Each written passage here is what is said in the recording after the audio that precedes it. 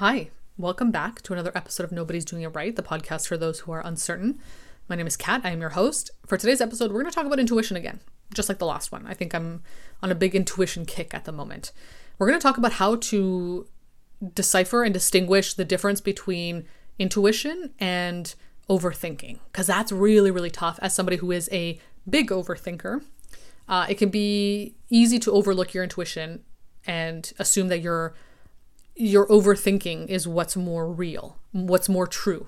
And also overthinking can cloud your intuition because you're not letting yourself take a step back and take a breath and just listen to what the answer is and believe that answer and act on it. So you might then overthink your way into something different.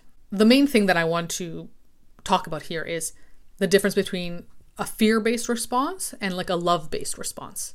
That's what I have to use as a reference when I get into these moments of spiraling, overthinking, and trying to get to a place where I'm like, okay, is this my intuition or is this me overthinking? Is this my fear?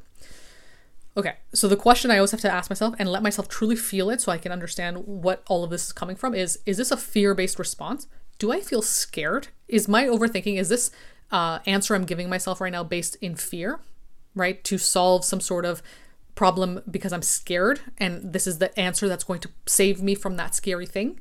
Or is this response that I'm giving myself, this answer that I'm getting from myself, right, when I ask a question, this answer, is it based in love?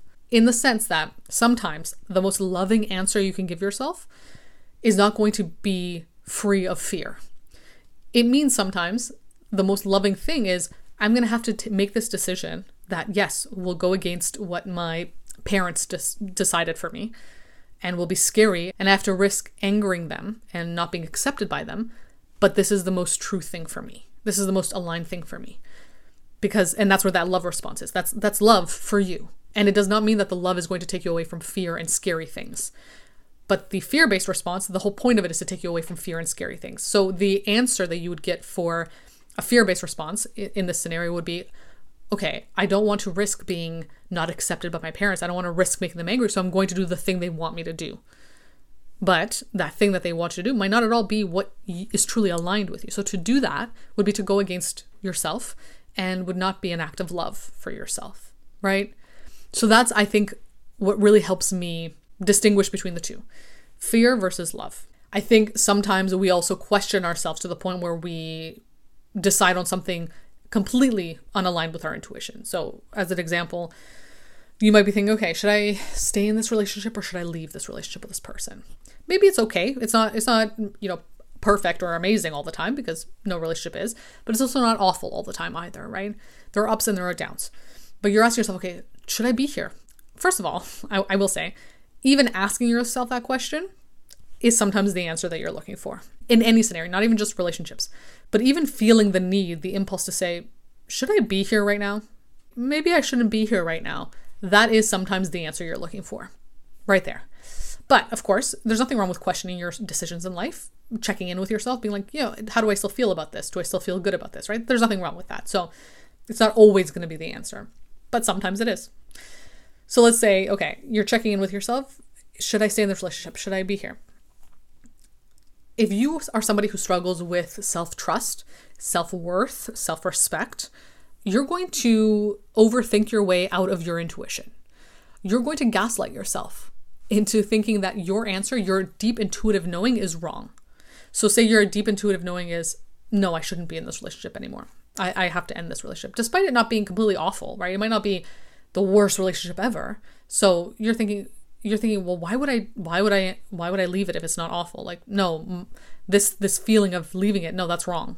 That's stupid. Something's wrong with me. And then all these other self-limiting beliefs might come up, which is, I'm not good enough to find somebody else. This is the only person that will love me. Whatever other things come up that now have gaslit you into deciding to stay in something that maybe intuitively you shouldn't be in.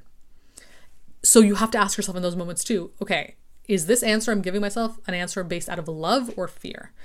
A love-based answer is not going to demean you. It's not going to be awful to you. It's not going to make you feel bad about yourself, right? So if you're saying these things of like, well, what if I never find anyone? Or what if this is the best I can get? That's not a love-based answer. It simply is not.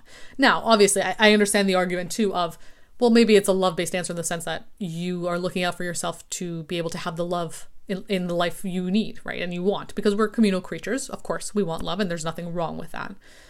But I would argue that to settle for a love that is not truly aligned with you in many ways, and deep down you know that, and deep down you're being called to somewhere else, is not love-based, right? It's not deep love for yourself. Now, of course, life has sacrifices. Sometimes you might choose to stay in something because that's just what you want to choose right now. Fine.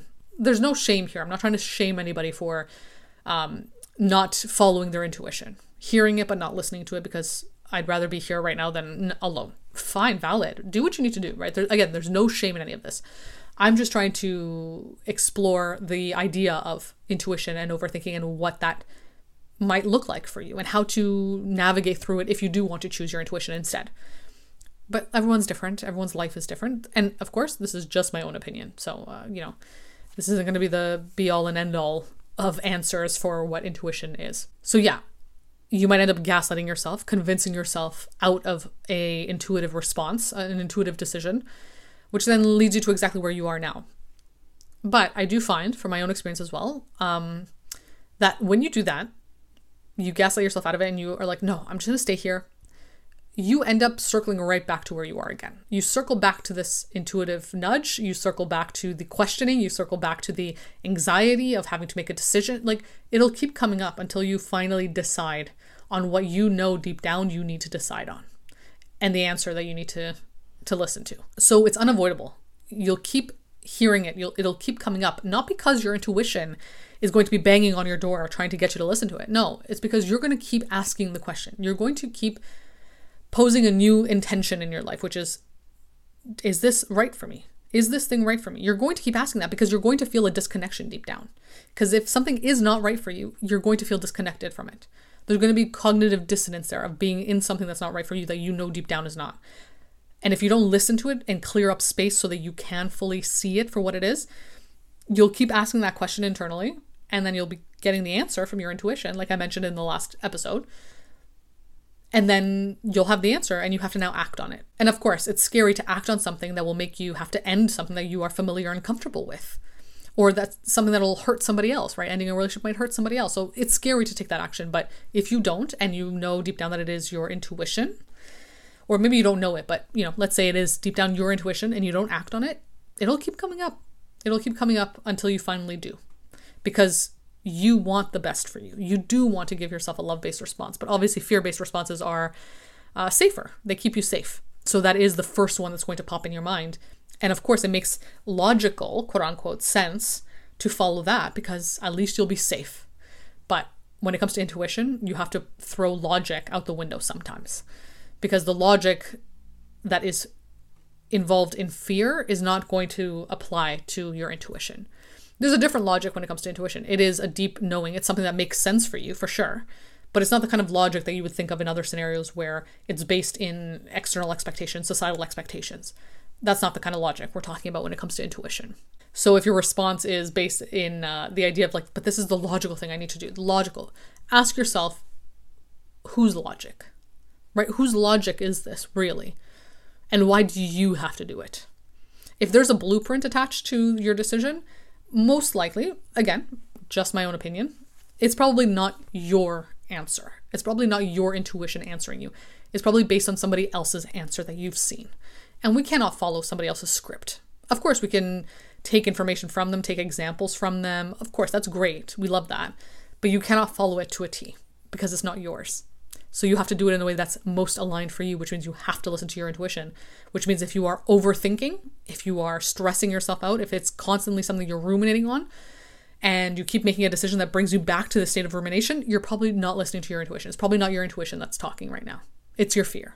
So yeah, if you find yourself constantly asking, okay, I'm looking for this answer, you get the answer, okay, is this my intuition or is this me making a decision because I'm scared? Is it because I'm making a decision because I'm shameful? Is it because I feel like being in this situation is too difficult? Like, ask that of yourself, and then ask yourself, what is the most loving answer here? And what is the answer that would be based in fear? And you'll get the answer you need. even list it out. I love listing it out too. Like in my journal, I'll write down, okay, the fear-based response to this specific scenario would be this, this, and this. And the love-based response to the specific scenario would be this, this, and this. The love-based response might be scarier than the fear-based response, right? It might be so much scarier to lean into what you know deep down you have to do, because it might make you become a different person, a different version of yourself. And that can be scary, right? So yeah, I hope this was helpful. I hope it was informative. I hope it gave you some perspective on intuition. If you want to talk about this more with me, you can book a one-to-one call.